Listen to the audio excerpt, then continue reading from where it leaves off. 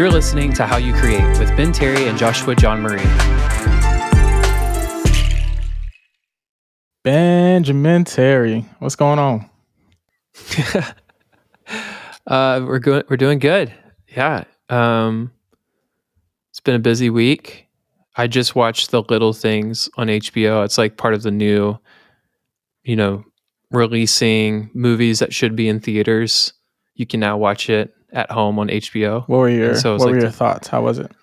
I was a little underwhelmed. Oh man. Did you ever see, I know you're young, but did you ever see Seven? I did not. I'm the worst. Oh I'm the worst person to ask if I've seen a movie or know of a song. So literally you're doing this podcast just to learn. This is like real life mentorship happening.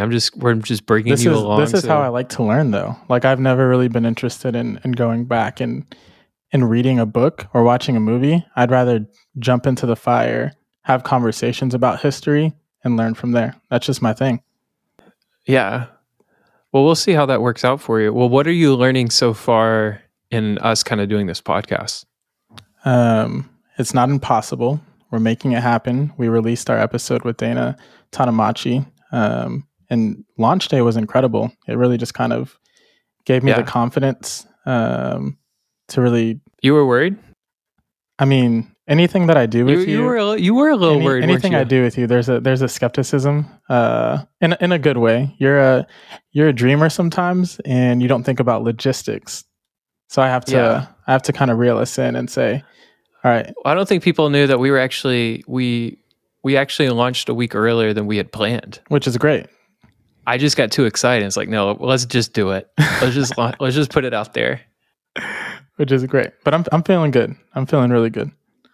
What's it like for you? Because we've talked about this before on the podcast or in some of the interviews that you're fresh out of college. So you're kind of figuring out a little bit what you want to do with your own creative career. Yeah. Is it helpful to be talking to some of these like more seasoned creators? Yeah. I think it's offering a really fresh perspective on what opportunities are available out there. A lot of times it's the jobs it sounds like you're giving me some job interview answers. I mean, I feel like this is like a job interview. So tell me, Josh, what have you learned recently in your life?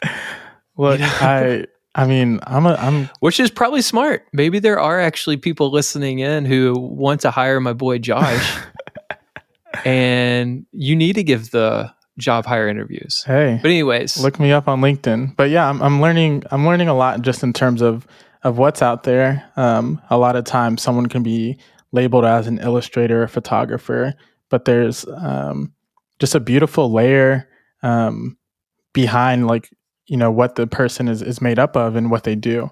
That's really been the most exciting part. And I'd say too, like just asking questions. I mean, every week I feel like we're just going to get, more in depth and more in detail of how we talk with our guests and the questions that come up. Yeah, hopefully. I mean, I think it's just fun. I hope it'll just be like it's fun for us for an hour. So hopefully it's fun for, everyone listening is having fun listening to us kind of chat and listen to other creatives as well too. But what are you kind of like, I think you just bought some new camera film equipment, right?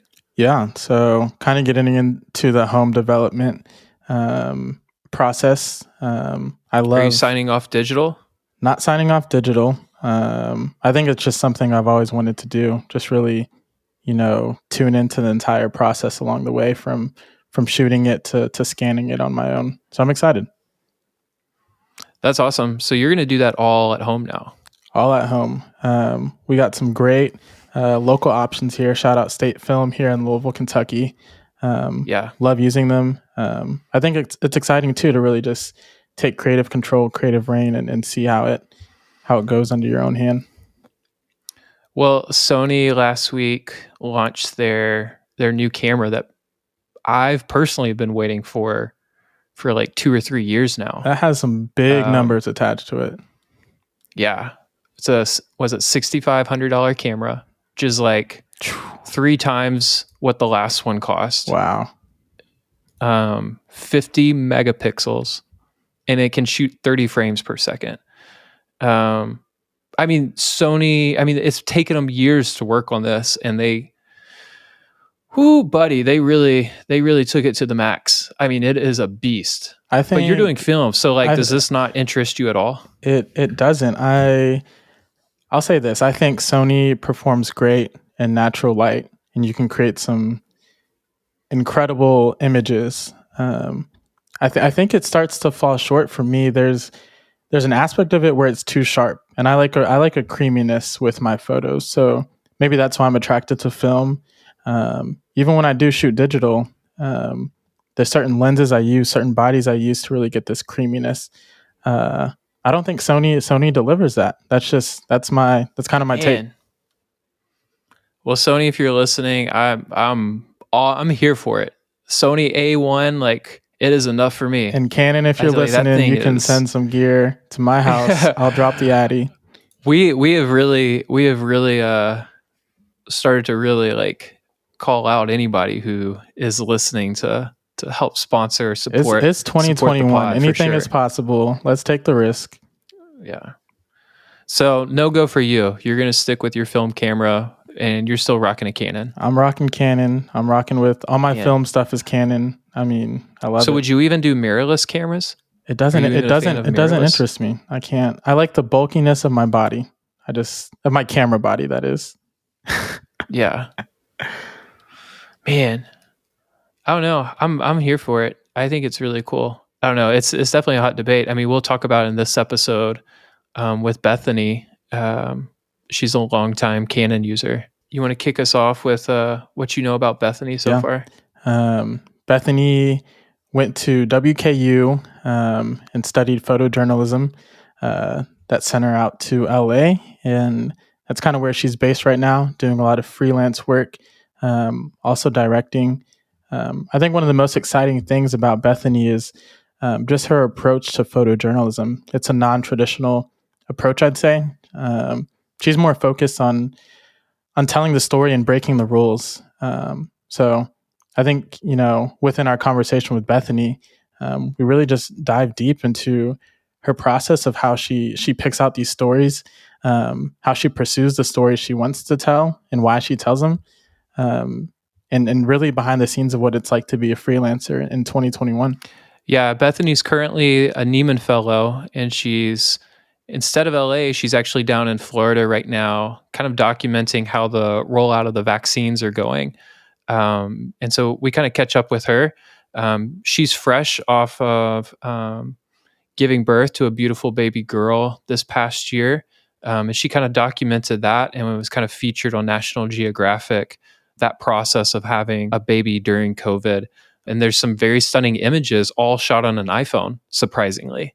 And it's pretty amazing stuff. So yeah, we catch up with Bethany, and we kind of kick off with her just kind of to understand what it's like for her to kind of be a creative. So hope you enjoy.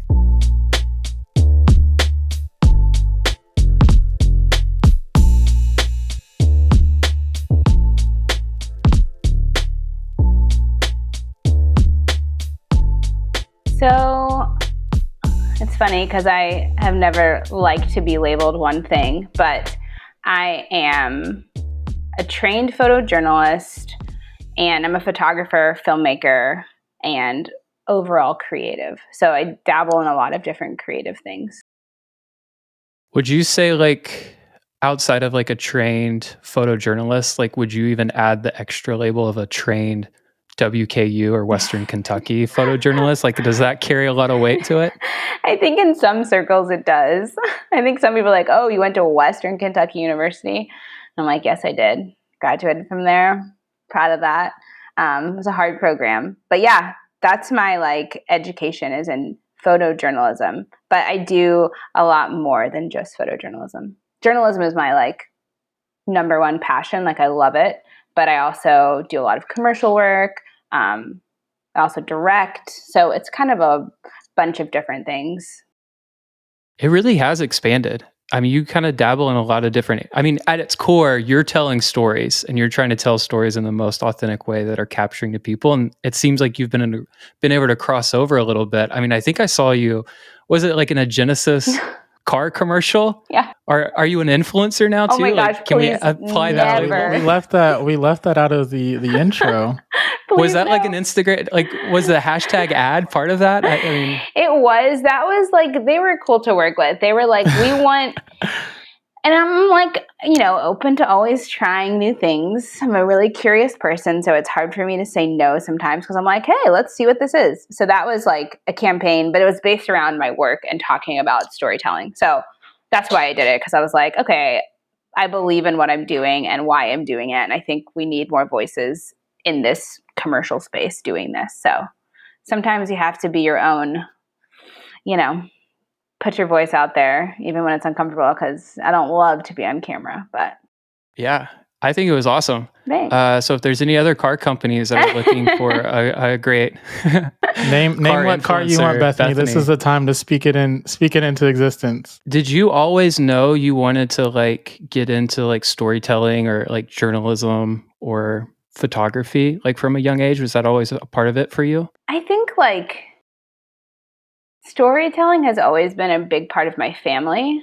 I actually grew up in Kenya and South Africa. And when we lived super rural, we didn't have television. We didn't have, obviously there was no internet, but we only had electricity for certain hours of the day. And so storytelling was like how we entertained ourselves. Like my dad would read to us every night. And I feel like that was really the foundation for just my love for story and narrative. And so that started just from my childhood. And my dad always had a camera with him. And then I went to college and I was like, okay, I love art, because that was like, I was doing art in high school. And so I got a scholarship and I was doing painting and drawing, but I did not love to be in the studio by myself. That was something that was really hard for me, because I was like, this is super boring to just be with my thoughts all the time. And so I was taking like a sociology class, an anthropology class, and I had a professor that was like, you should be a photojournalist. It's kind of like combining art and the humanities. And I was like, what is photojournalism? And so I went to the library, because I love books, and I got like every possible book about photojournalism. And there was one that was like National Geographic photographers, but it was an all-women book. And it was really beautiful. And I was like, this is amazing. This is what I want to do. So that's when I transferred to Western and started. But I'd never taken a photo class or anything. I was just like, I love story, I love people, and I love to make things. And so it kind of combined all the things I loved in this perfect, weird career that I had no idea existed. Yeah, and one of your first projects at Western, looking at some of your work, was focused on African Americans in Appalachia. I want to know: is there, graduating from Western, is there anything you felt like was taught at WKU that really set the stage for your career? Or it's something that you could point back and you're like, this is what really started things for me? Yeah, I actually think that project is one of the ones that really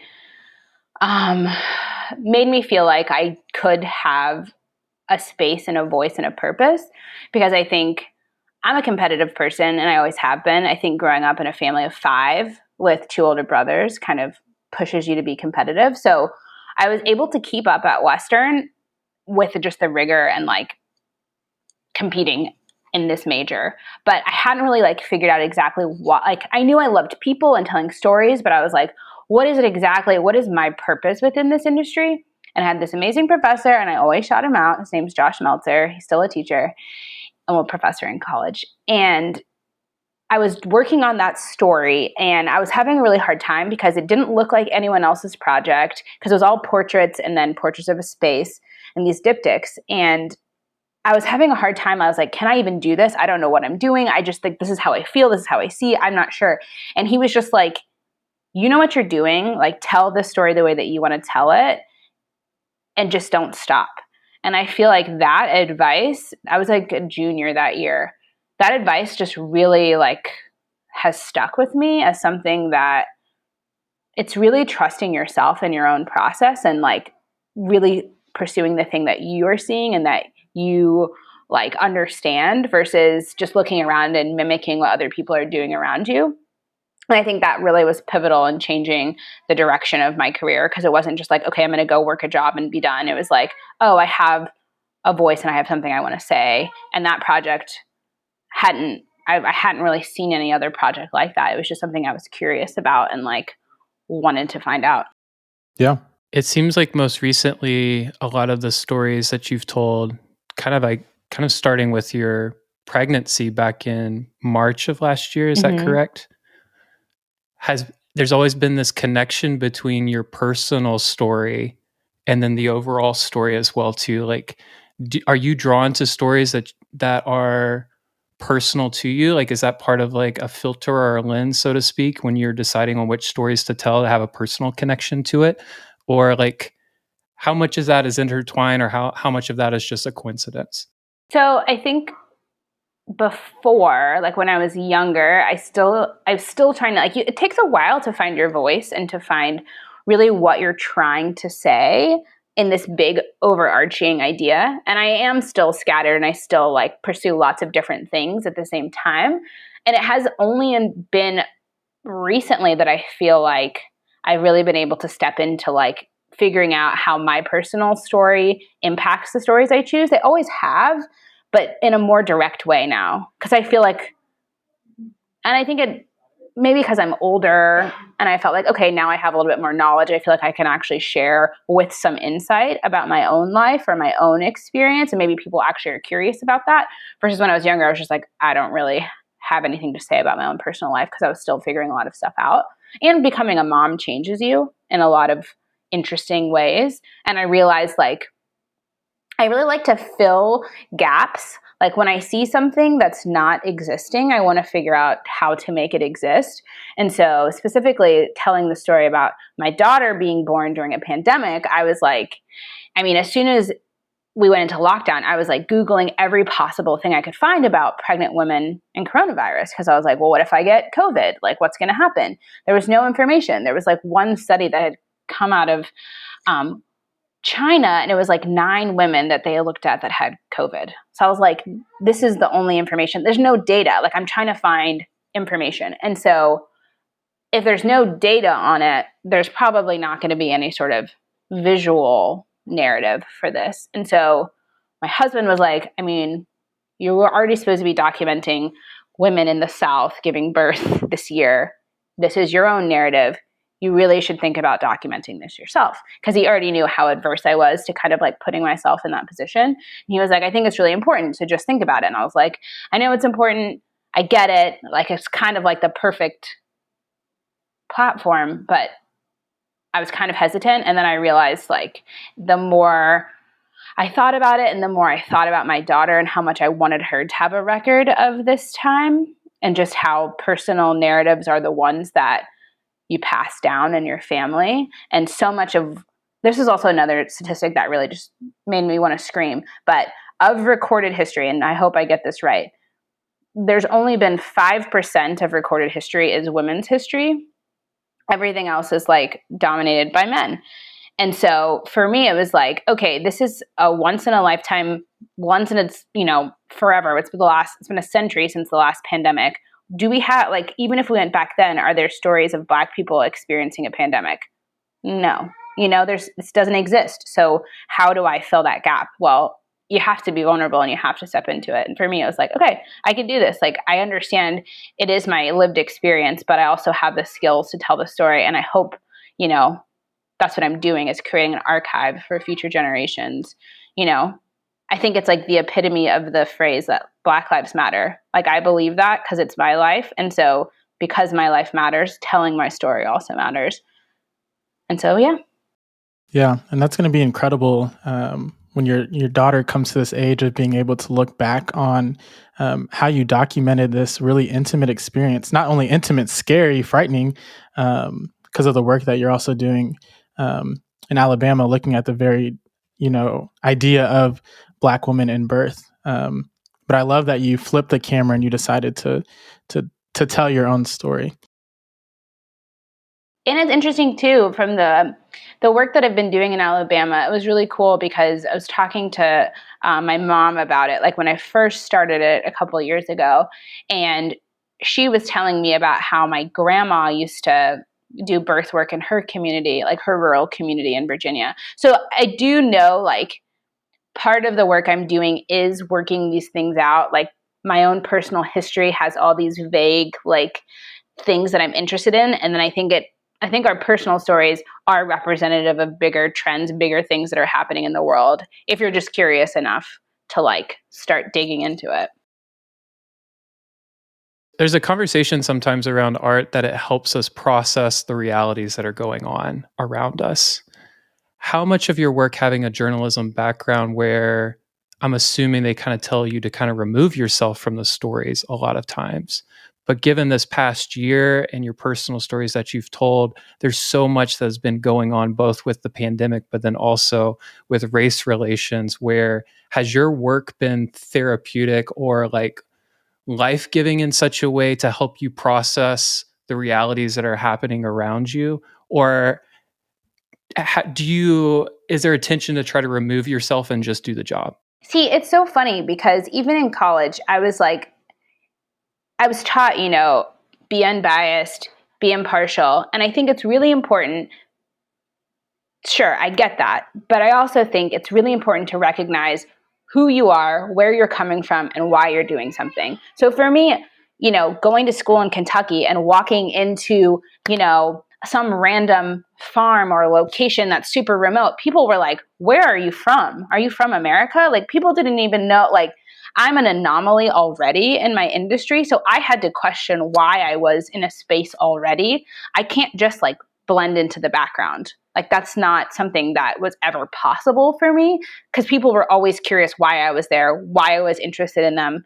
And so I had to already sort of think about my place in things. And I think sometimes if an industry is dominated by one specific group of people and that's the only type of person you see doing a job, maybe it's easier for them to blend in and to feel unbiased. But we all have biases. We all have a perspective that we're bringing. And so for me, it's always questioning that and really being able to say, okay, I recognize this in myself. If I feel tension or if I feel confused on something, where is that coming from, so that I can be accurate with how I'm reporting something? Because I think the reporting is really important. So I don't think it's a problem to have a bias. We're all people, but it's important to acknowledge it and to be able to say, well, this is my perspective.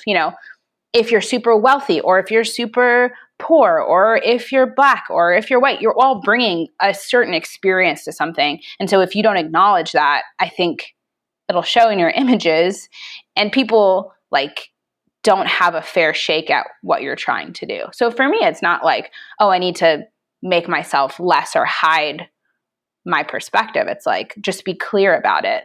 And to be clear and to be able to tell stories from that place, I think it's more honest. At least that's what I try to be. Try to be really honest with everyone when I'm working on a story, because I think people don't trust people in the media, because a lot of the time they don't understand the person that's even in front of them, because they're like, oh, I'm just this entity that's supposed to be like conveying information. And that's just not true.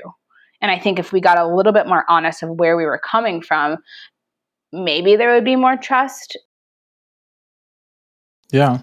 And there's this sense of empathy and truth telling that can be found within your portraiture work. I'm curious to know, what's your process for, you talk about this elaborate system of kind of getting to know the person, getting to know the setting that you're in. What's your process for really listening in and understanding and feeling someone out when you're preparing to photograph them, whether it's for personal work, whether it's for an assignment? Walk us through the things that you're listening for, the things that you're looking for. I always try to think about, regardless. So I'll use this for instance. I did this assignment, I guess in 2019, the end of it, and it was at a Trump rally in Arizona. And I had a lot of it was really hard for me to figure out how I was going to photograph this, because I do believe that people inherently have value, regardless of their political views. I think people have value. So if that's how I'm going into something, and I do think people should be heard. So I think it gets tricky because you don't want to amplify things that are not true or harmful. But this was 2019, and I'm trying to figure out how to tell this story because I think it's also important for me to go into that situation because I'm going to bring a different perspective. Just being there, these people are going to interact with me in a different way than they would if this was like a white, older male photographer. So I think that's really interesting in and of itself. And so a lot of the time I'm like, this is just a big experiment. Like, I'm going to places where I don't know people, so I have to figure out how to relate. And I have to like, my first thing is people have value. Okay. So that's my starting point. And then I'm curious, like how we're all created. We're all a bunch of different things. So how do I like try to empathize with someone and like understand something about them? And I think you can do that without moralizing it or like passing a judgment on someone. And so that's kind of the work I always have to do on myself and what I'm thinking and how I'm seeing people, and really trying to just make it honest, even if the images come out in a way that I don't like, or, you know, it's like, that's the work. I think like anyone can be a photographer. It's like what you're bringing to your process. And my process a lot is just like being really curious and trying to understand something and then trying to like see something that's true about someone. Yeah. Would you say that's a slow process? Yeah, I would say it is. Because I like as much time as I can with someone because people are just so complicated. And so it's hard to even know true things about yourself. So when you're trying to do that with other people, you just need time. You need time to be able to actually understand something. So I also like photography for that because you're capturing like this tiny fragment of time, literally. I like that because that's like how that person looked to me in this tiny, 1/25th of a second. That's really interesting. I think it's a weird art form. Because it a slight move and they look totally different. It's just a really fascinating, and that's where editing comes in. That's really interesting. Like, what are you trying to say about someone? You might hear my baby in the background. That's okay. It's real life, yeah. How's the fellowship going so far? How many more months do you have down in Florida? What have you learned so far through this process? It's really interesting. Honey, we might have to put her. Do you have a pacifier for her? You're totally okay. She's been wild today. Ben has become an editing pro, so like we can do anything. Just put me in the stew and I am just hitting keystrokes left and right. She's starting to roll, so she just wants to roll. But then she was licking the tile, and I was like, you can't do that. So she was rolling on because it's cold. So she was going, ah. So I have to like get up and grab her, and I'm like, can't do that. Okay, Florida. Yeah, Florida, you're documenting.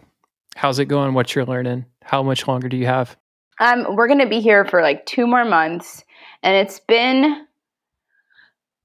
I have a hard time not getting frustrated because a lot of the stories that I'm telling are always stories. Like I want to be able to tell stories that other people aren't necessarily telling, and doing that makes it complicated. There's a reason why people aren't telling them, because they're harder to tell, or it's more remote communities. Like I'm working in more rural Florida, so I have to drive about an hour and a half every time I go out to photograph, which just gets tricky with the baby.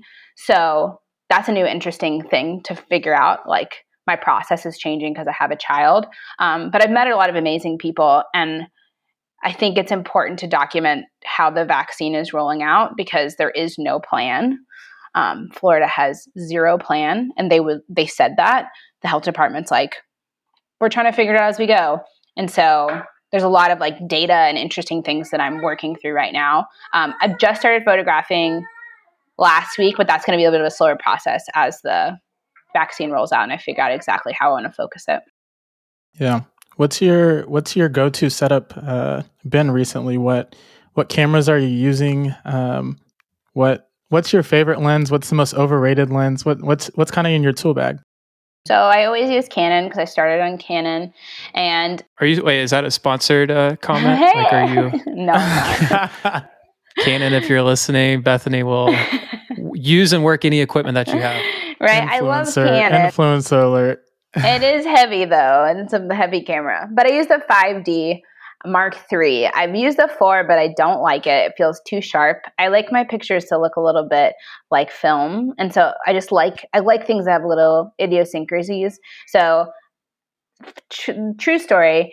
I thought I was going to quit photography a couple of years ago because I was just really jaded after working in a couple of different jobs that were not good for me. And I didn't even have a camera anymore. And so literally this was like right when I started freelancing, I was like, okay, I'm just going to buy a 5D off of Craigslist, and I'm going to do a couple of portraits because I love portraiture, but I haven't had a chance to do this. So I'm going to do a couple of portraits. If I like it, then maybe I'll stay. If not, I'm going to go back to grad school for social work. And so I met this guy at Starbucks, and I bought this 5D that he had barely used. And I bought it for like $700, and it's the camera I still use. I love it. It's like, that is a wild story. And how many years? How many years have you been shooting with that camera? This camera? I mean, this was pretty recent. It was like 4 years ago that I almost pulled the plug on everything. I feel like that's still a pretty long time. I feel like people are flipping cameras. Oh yeah. This like need to have like the newest equipment is a real thing. I know. I just am not like that. I just love, this camera set exactly what I want. Like the dial has fallen off the top. It's like really beat up, but it takes the pictures the way I like it. And I usually shoot with prime lenses. So that's my favorite. Is the 50 really, is the Nifty 50 like the way to go still? The Nifty 50 is fine. I use the 1.2 because I really like just how sharp it is. And so it's kind of like using this older body with this nice glass. It just looks the way I like. Yeah. And I also just am sentimental. So when I have something that I really like, it's like an object that it's like it's also like I lost the strap. So I like took the strap off of my husband's old Nikon. So it's like a Canon with none of the dials on it and like a Nikon strap. It's really beat up. I'm like, you too could be a professional photographer. This is great. Nikon, Canons, all in the conversation. I love this. Like Neiman Fellowship, you've worked with National Geographic, you are running ads for Genesis, and she has a Canon. Nikon Cut the check and sponsor Bethany and get her the equipment she needs. But I like it. I don't want the other equipment. I think that's great. I think there's always like this preconceived notion that a photographer or creative needs to look a certain way. And sometimes you just need to have a camera that's really old and the buttons are falling off, but it shoots exactly what you were trying to portray. Yeah. And that's okay. I had a really big shoot like a couple weeks ago. And so I rented like all new stuff, and I just went back to my camera. I was like, I don't want to use that stuff. I just it was not delivering the way I wanted it to. Yeah. What's your process for editing? What are you using to edit? What are some of your favorite tools right now? So I love using Lightroom. If I'm shooting on my phone. Lightroom Classic or the new one? I have the Classic. It's hard to switch to the new one. It's hard. I'm like, stop updating stuff too. Like, let's just stick with something for like at least a year. Something. I use the Lightroom Classic. I like it. And if I use anything like my phone, so I use the iPhone, the new one, the 12, which is great. There's a lot of stuff I can't talk about yet, but love that camera. It's awesome. And I use all the VSCO to edit. Whoa. Oh, a VSCO on your phone? Yeah. That's cool. I still have the VSCO desktop apps. I don't know if I'm supposed to. Like the presets? I still have I'm never giving these back. You can't have them back. I think you can still use them. I think it's like integrated in. It's cool. So being kind of like always on the go, I'm imagining like you probably have like a lot of a mobile setup rather than like a studio or a workstation back home. Yeah. Like what are the things that you always make sure you keep on in your bag when you're kind of like shooting, editing, uploading? Like what's that kind of look like? So, I mean, I always have to have my iPhone just as like my secondary. I always have my camera and at least one prime lens, and then I have my laptop, which is the older version of the Mac because I like to be able to put my SD card right in the side like an old lady. I could get a new one, but I just don't want it. I like my setup the way it is. Gotta get an adapter. I know, it's too many, like the dongle. Come on, this is too much stuff. Like, and when you say your iPhone, is that for voice recording or for actually taking like a second shooter with the phone? I actually shoot with it because I think the images are great. They're beautiful. Yeah. So, and like sometimes most of the images that I did on the story about Luna, my baby, those were all on the iPhone. Because it was like, I was pregnant, Wow. It's really hot. This is a lot of like, I don't want to take this big camera in. Like, it's already stressful going into the hospital. And so my iPhone, I have it with me. It was easiest to do that and quickest. And sometimes I think that use the tools that you have. Like, it creates a different dynamic. Like, I think I like to get stuck in my ways and do things a certain way. But at the same time, like, whatever's available to me is what I will use. And I think that kind of pushes you too creatively. And National Geographic published those, right? Yeah, they did. I think that's just really awesome of like, if you've got a phone in your pocket, like on the iPhone, like shouldn't stop you from making really great images. No. And it like becomes like kind of like a little diary. Because I photograph my baby all the time and just like normal everyday life on my phone. I think there's like a level of intimacy that's nice. And I'm like, it was because I tried to photograph some of the pregnancy stuff with my camera and I liked it, but it just didn't have the same like feeling the way I wanted it to feel. So I'm kind of curious, like, what's your biggest pain point as it relates to like tools? Like, if you had a magic wand, like what would be like a killer tool or app or service that would kind of help make work better for you? I think that there could be, I know that there's like Lightroom for your phone, but I feel like there's not something that integrates your two libraries fast enough, like your phone library, and if you have like your Lightroom library, at least, I mean, maybe Lightroom does that, but it doesn't for me. So I feel like I have these separate, and I have like all photos everywhere. Photos everywhere and all these different hard drives. I'm just like, there has to be a better way. And are you using a manager or a a rep, or how are you managing the business tools wise for yourself? This is like, I'm in conversation right now with a couple of different reps and figuring out what I want to do with that. Last year, that was kind of my focus, was like, how do I get a commercial rep? And then I was like, oh, I'm having a baby. Oh, it's a global pandemic. So that kind of changed my plans. So that's what I'm working on next, is figuring out. Right now, I just do all the business stuff myself. And we have like amazing bookkeepers and tax people. So I'm not doing that because no thanks. But are you just kind of like writing those documents and like sending invoices, or do you use like an app or something? I use QuickBooks to manage everything, which is helpful. It's not bad.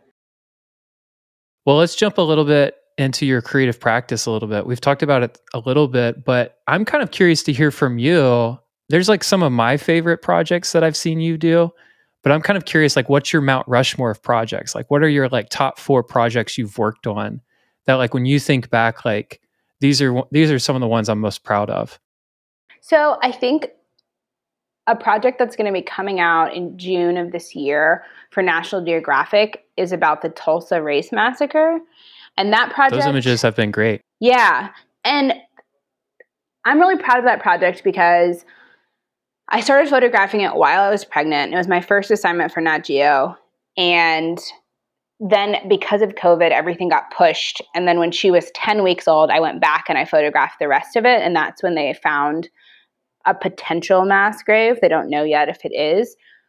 And that project really combines a lot of the things that I think are important and why I want to tell these stories, because I love creating an archive. And so when you work with big publications like Nat Geo, those images like are part of a larger narrative of this time. And so that was really like, that really made me proud of myself too, because I had a 10-week-old baby and I was like back in the field working.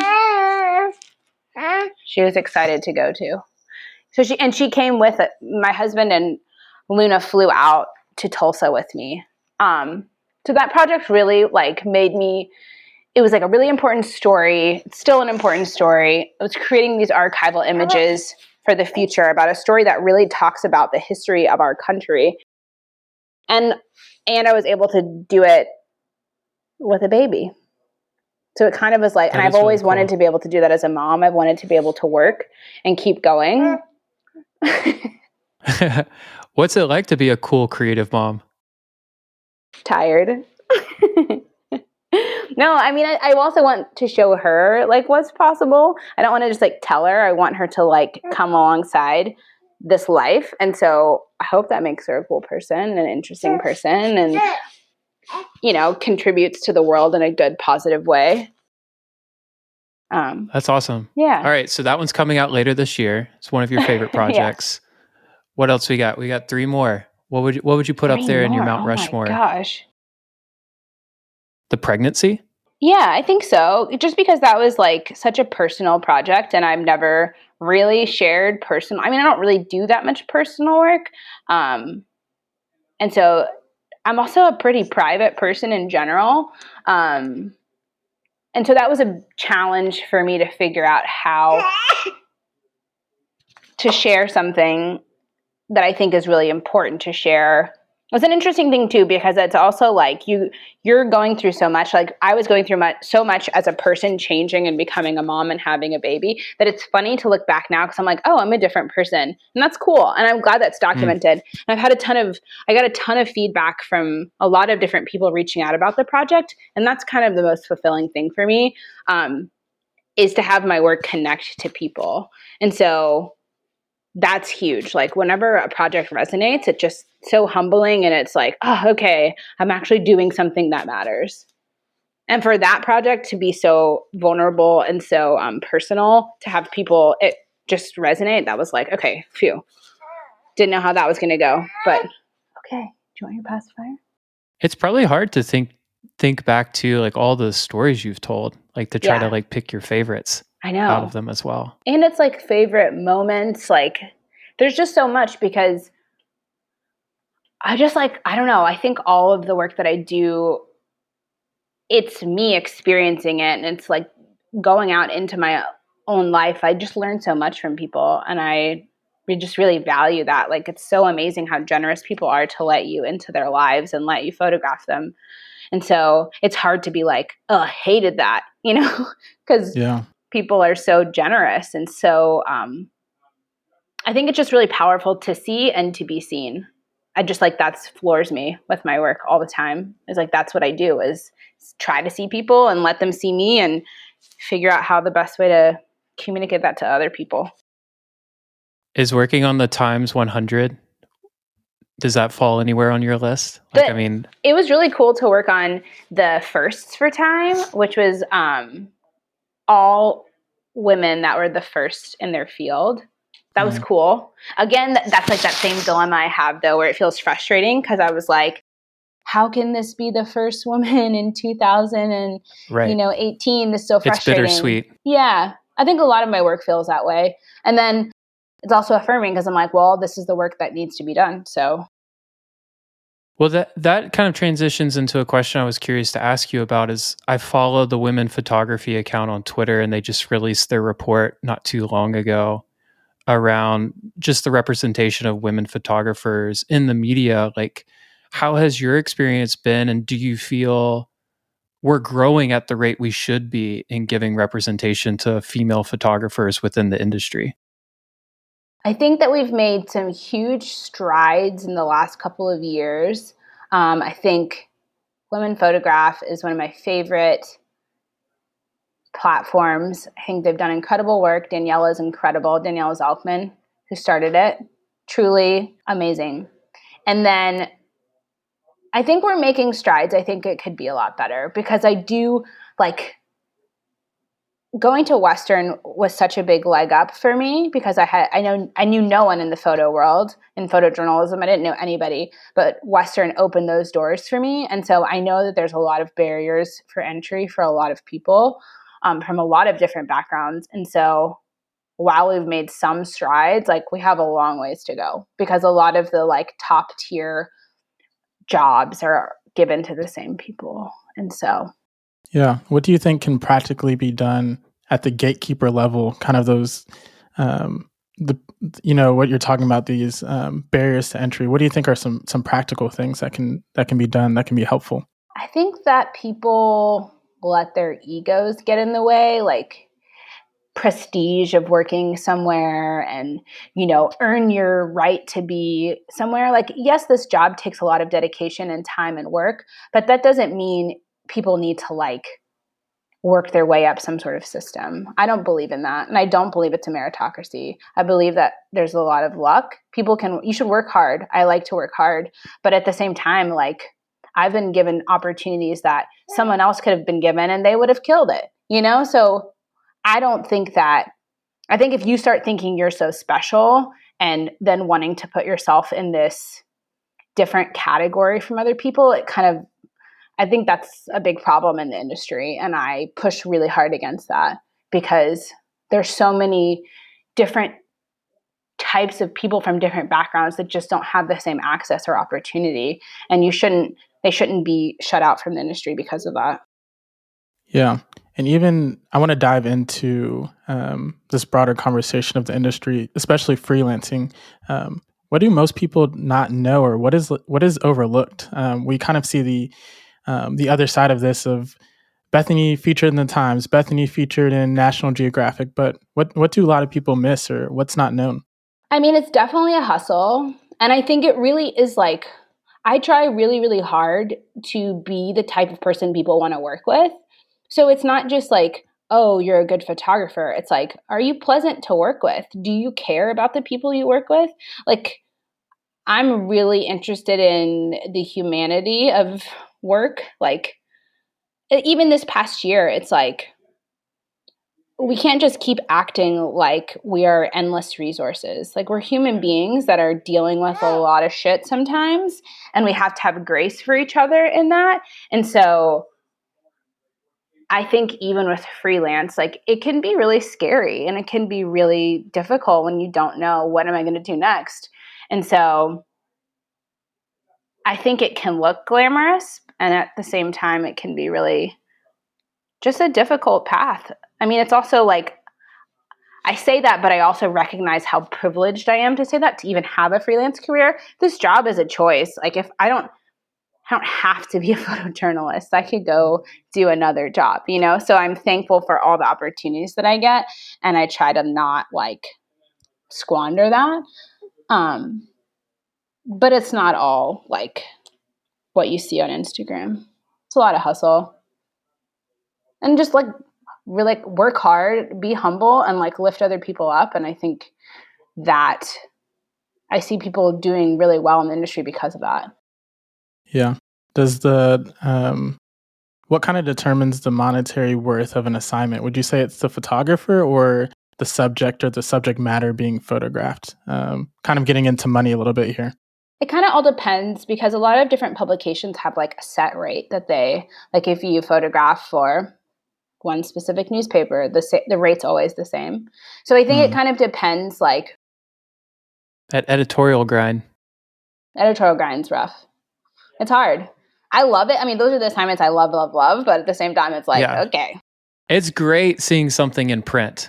Yeah. It is awesome, but it's a grind. It's a grind, especially if that's exclusively what you do. I also really think my advice for people that are trying to freelance, sure, we all want to just work for only National Geographic and the New York Times. That's probably not realistic. You need to diversify, and you need to figure out how to be more than just, oh, I do only portraits. Okay. There's a lot of other stuff that you should be able to do and not be above it, at least that's how I've built my career, has been saying, okay, I can spend this much time doing the things that I really love and really care about. Some of this is going to be grunt work for a client that I'll never show anybody. I think that you have to be smart about how you're managing your time and the things that you want to do. Because a lot of people are talented, but they're not really thinking oh, I need to just take this real estate job and photograph some real estate. People don't want to build like that. And so they get burnt out, or they just can't stay in the industry because they expect to only be doing these choice assignments all the time. That's just not the truth. It seems like you have to be creative in the execution of your photography and craft, but then also creative in how you run yourself as a business, as a freelancer as well too. Like there's not one or the other. I mean, there can be, but if you want that path of like freelance and control over your time and business, you've got to be creative. Absolutely. And for me, like when I first started out, and what I tell people a lot is like, set goals for yourself, have tangible goals that you can work towards, because if you don't have, like, no one's checking in on you, no one's creating your career for you. It's not going to just be handed to you. That would be nice, but it's not going to happen. And so you need to be able to be really proactive. Like, what do you want? And like work towards that. So for me, every year I apply for grants. I put myself out there and I figure out how to pitch a story, because that way, if I can get something that I care about funded through a grant, then I'm doing work I care about and it's funded, instead of just going out there and making it, Yeah. Learning how to pitch a story is maybe one of the most essential things to learn as like a young creative. Yeah. Like learn how to market yourself, and not like in a tacky or cheesy way. Like you don't need to like make business cards or something, but just figure out like, who are you like trying to attract as a client, and like, what work do you want to get done? And just break it down really simply. Like I even just say, what do I want to do this month? Like, what is it that I want to accomplish this month? And sometimes if I'm like, oh, I haven't done a lot of personal work, I'll say, okay, I'm going to take 5 photos. I'm going to do 5 portraits of people I love. And that's my goal for the month, because I need more personal work, because I haven't done that. I need to work that creative muscle. Or if I'm like, oh, I haven't directed anything video wise, what do I want to do? Like today I was just talking to my husband. I was like, oh, I really want to just like do small clips every day, because we're not going to be in Florida forever. I'm going to just do that next month. I'm going to do, 10-second clips every day of beautiful light. That's what I want, and so it's setting little things like that. And I think the more you do it, you are like honing your voice, and then people will see that too. Because I post a lot of that kind of stuff on my Instagram. And then people will be like, oh, I'm interested in that, because they see a different aesthetic from you. It's not just like you're doing one thing and that's the one thing people can expect from you. It's showing that you have a lot of different tools and you are creative and you are like a self-starter, which I think is really like freelancing is just all self-starting. Yeah. Has social media played a role in finding new work and clients for you? I know you're talking about this idea of just putting yourself out there and really pushing not only the work you do, but learning how to brand yourself. Yeah, Instagram has been really important to my career, because I was able to meet, like before it changed into kind of what it is now, because I feel like it's a lot different now, but before when it started. But I met a lot of creatives through that. Like I've made a lot of friends through Instagram. Yeah. And so like it was a great creative outlet just to find other people doing work that I really liked and respected, and then able to be like, hey, I like this, what you're doing. Let me talk to you. Let me get to know you. So that was really helpful when I first moved to LA. And now I use it really just to show like currently what I'm up to. Yeah. And it has, that's where a lot of clients go to look and see like, oh, what is this person up to? What's their Instagram like? Yeah, and it's gotten a lot of good work from that. Being kind of like a storyteller, journalist, like what's your relationship between wanting to tell a story, but then also make money telling that story? Like where do you like sacrifice the money, or where do you sacrifice the story to be able to get the job to like, does that make sense? Like how do you process that? Like, are you willing to do a story knowing you're going to take lesser pay because it's a story you believe in? Oh, yeah. Or are you willing to take more money for a job you don't really believe in the story, but you need them to cut the check? Mm-hmm. I think like there should always be a balance. I never want it to be like I'm only doing stories that, I'm passionate only about this and I'm getting paid nothing and I can't survive. Because you also are a person who has to take care of yourself. You need to be able to have the resources to do your work. And so maybe some people can do that. I can't. Well, I have a child. Like I have to be smart about how I take the assignments. And sometimes like I will definitely take a job because I care about it and get paid less. It's not that. And that's usually like with nonprofit clients, things like that. But I kind of divide it up almost like a pie chart of like where the different streams of income are coming from and like what's my wiggle room, like how many of those assignments can I take on, and then how much is irresponsible and not actually building my career, because at the same time I also need to be able to invest in myself. So some of the jobs I might take where it's like I've done like commercial editing jobs where it's a project I would never really put on my website, but the client loves it, it's great, I do that, boom, that supplements my income so I can shoot a personal work for 2 weeks, so I think about it like that. You're kind of dividing up how you're getting your money, and you're not expecting it to always just be your passion projects or stuff you're wholly interested in. Because obviously I don't take assignments, I don't take work that I just don't care about. I have to care about it at some level. So I am discerning in that way. I want to be interested because I want to be able to deliver a good product to whoever I'm working for. Yeah. What do you wish you knew coming out of college that you know now about making money and negotiating rates and doing the business that you do now? Like, what would you tell a younger Bethany? I think I would tell her to trust herself. I don't think that women are told to trust, maybe more now, but I was never really told to trust myself. I was kind of told to like work your way up, do these certain things, and you will like then get a job, and then it'll be this, and then one thing after the other, put one foot in front of the other. I think I would just say like trust your instincts, like keep working hard, but take risks. Like you have to take big risks sometimes, and sometimes there'll be big failures, but that process, I think, really, it's a good process. Because when I left school, I was really like, oh my gosh, I need to get a full-time job. I need to this is how I'm going to, execute this like career path. And that doesn't exist. And it hasn't really existed for a long time, especially in the creative fields. It's like people don't work jobs for 20 or 30 years anymore. It's like maybe 2 years, 3 years. So like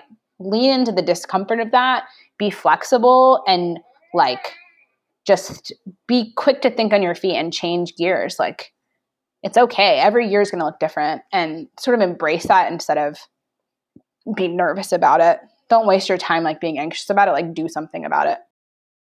Yeah.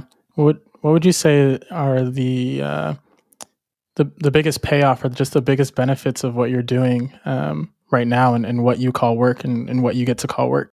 Oh my gosh, the biggest benefits. I mean, Josh is like, convince me to do what you do. I'm interested. He's trying to figure out what he wants to do with his life. And so he's like, convince me that I want to do this. This is intriguing. I love it. Yeah. I mean, for me, it's like, I feel so much independence, which I love. And like, I also have, my husband doesn't work a 9 to 5. So we both have very like loose schedules. I mean, obviously it's very scheduled for work, but at the same time, like I can't really imagine going back to a day job, because we're able to like be with our family when we need to be with them. Like being here in Florida, like I can take grants, I can take fellowships. There's so much flexibility. And also I want my child to grow up I grew up in a house that traveled a lot when I was little. And so I want her to be able to have that. Yeah, we also only get like one shot at this. This is it. And so I want to live the most interesting, compelling life. And I feel like I get to do that being a freelancer. Is there a risk that you're looking to take in this upcoming year? Like what's kind of on the horizon for you of what you want to achieve or something that you'd like to learn? I mean, I'm really excited about this fellowship and it's kind of like I'm reimagining a lot of the way that I work because I have a daughter, and I'm trying to figure out like, what does that process look like? Because now I have way less time. I can't just go and stay 2 full days in the field working on something. It's like, I have a kid that I need to, be a mom too. And I want to do that. And so it's exciting and it's daunting, but I think I'm reimagining what my process looks like being a mom. And I'm really I want to be really open with that, because I haven't had any examples of women in documentary work doing this. There's a couple, but it's not really things people talk about, because I think a lot of the time women have been sort of, you downplay the fact that you're a mom, you downplay the fact that because you don't want to lose jobs. And I'm like, how do we break that? And I think it's talking about it. And it's like, you go to the National Geographic and you say, let's push this. I love it. And so it's like, part of it's like recognizing, like, instead of waiting for someone else to take the lead or be the voice that you're looking for, like, it's kind of just you do that, like, step into that. And so for me, it's like, okay, cool. I'm now a mom that works full time. What does that look like? Yeah. What kind of legacy do you think you want to leave, Bethany? Oh my gosh. I mean, I always think about, like, in years and years and years to come, like, if there's, the world still exists because climate change gets under control, is that I want there to be archival images from this time that people can look back on. I just think that's such an amazing gift that we can leave for people in the future of, like, what it is like to exist now. And I hope I raise a dope kid. And I hope that she, like, here she is. She's very excited to see your faces. She's very curious. Yeah. I hope I, like, help contribute to this, like, new way of seeing. And I do hope that I, like, inspire other people to get into this work too, because I really believe that the more voices that we have, like, speaking to all the different types of experiences, like, the richer our world is. And in turn, the richer that archive is for future people. Yeah. It's really interesting right now. It seems like with all the different social media outlets, like, there's a platform to be able to share stories more than ever, especially like when we were back in college, it was just kind of all getting started. And I think I think now of, like, kids in college who are, like, sharing stories and are thinking about, like, telling stories as a career moving forward. Like, how would you kind of coach them or even, like, tell them of, like, how to pace themselves through this thing? Like, yeah, that's something that I've always thought about, is, like, I really want longevity. I don't want to just, like, burn bright and fast and then be like, okay, I have nothing else to do or say. And so I think having that long-term goal of, like, I'm creating images that go into archives of history, that's really, like, valid and important. That's a long-term goal that can never not for the end. likes. Yeah, it's not for that. And, like, platforms will shift and change. So if you put all your eggs in one basket and say, okay, I've got to have, like, 1 million Instagram followers and, like, that's how my career is going to go.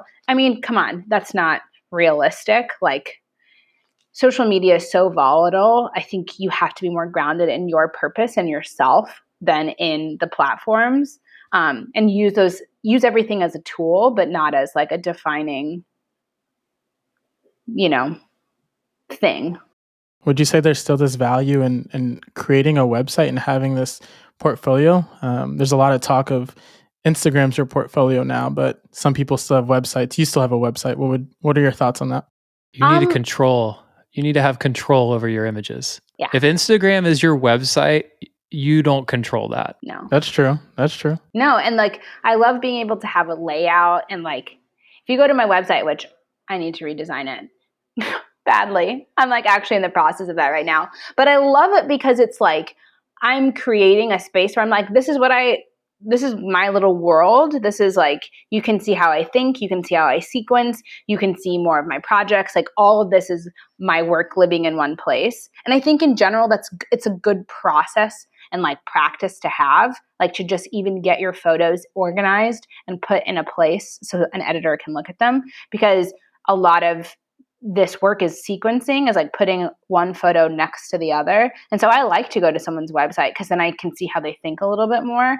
Or if you had, like, a book, or, like, I think moving away from, like, a templated web, like, thing like Instagram. Instagram is just the same template other than stories, but I'm not going to go watch someone's stories to, like, get a sense of their work. So I think websites still have value maybe for old people like me, but I like them. Yeah, you have. And I think it's good to have that kind of stuff. You have this one project called Everything Belongs. I want you to speak about it a little bit because it's a little different from everything else you have on your website. So Everything Belongs, after I left the first job I had at a newspaper, I had this folder of photos that after assignments, I would be like, I love this picture. It's not going to run in the paper. What am I going to do with it? And I would just keep it in this folder. And it started becoming this body of work that kind of connects all these different parts of my life and different assignments, because that was part of the process too for me, kind of realizing what I wanted to do was like, oh, all of this work is my work and it all belongs because I created it, and like I'm experiencing all these different narratives at the same time. And so it helps me sort of organize my thoughts, and I kind of like think of it as like stills from a movie of all these different, especially when you work at a newspaper, you're getting like, go photograph this celebrity, then a basketball game, then a shooting. It made me feel kind of crazy, like all over the place. And so this was a way to organize those thoughts. And I still keep images that just come, because this work is so random at times that for me to be able to help process through what I've seen or experienced, that kind of is that body of work. Yeah. And that's really, the best photographs sometimes are the ones that no one ever sees, or the ones that aren't published, the ones that aren't put on a platform. So I love that you have this practice of going back through all the work that you've done and keeping these and archiving them in some way of saying, I still love this work, even though it didn't get the full exposure that maybe it deserved, or maybe it didn't deserve. Yeah. And like to recognize that, you shift and change in your career and you grow and your style might be different. But like I still have The Remainder, which is a project I did in college, on my website, because it gets at what I want to do with my work, Maybe I would execute the pictures different now, but I'm still proud of it. It's still part of me and my work. I don't ever want to just like get to a point where I'm just like, this is my latest, which I feel like Instagram kind of can be. Artists like develop over time. They're not just like their most recent project. And for me, it's like, I don't mind if my work has different styles and different looks, because I'm a person, not a machine.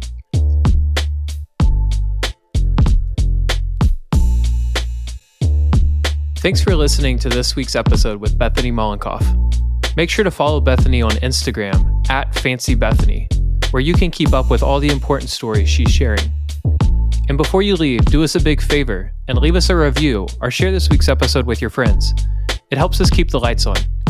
And if you're curious, our original music was made by local producer Shem, and our awesome album art was designed by our good friend Tyler Deeb. We'll see you next week.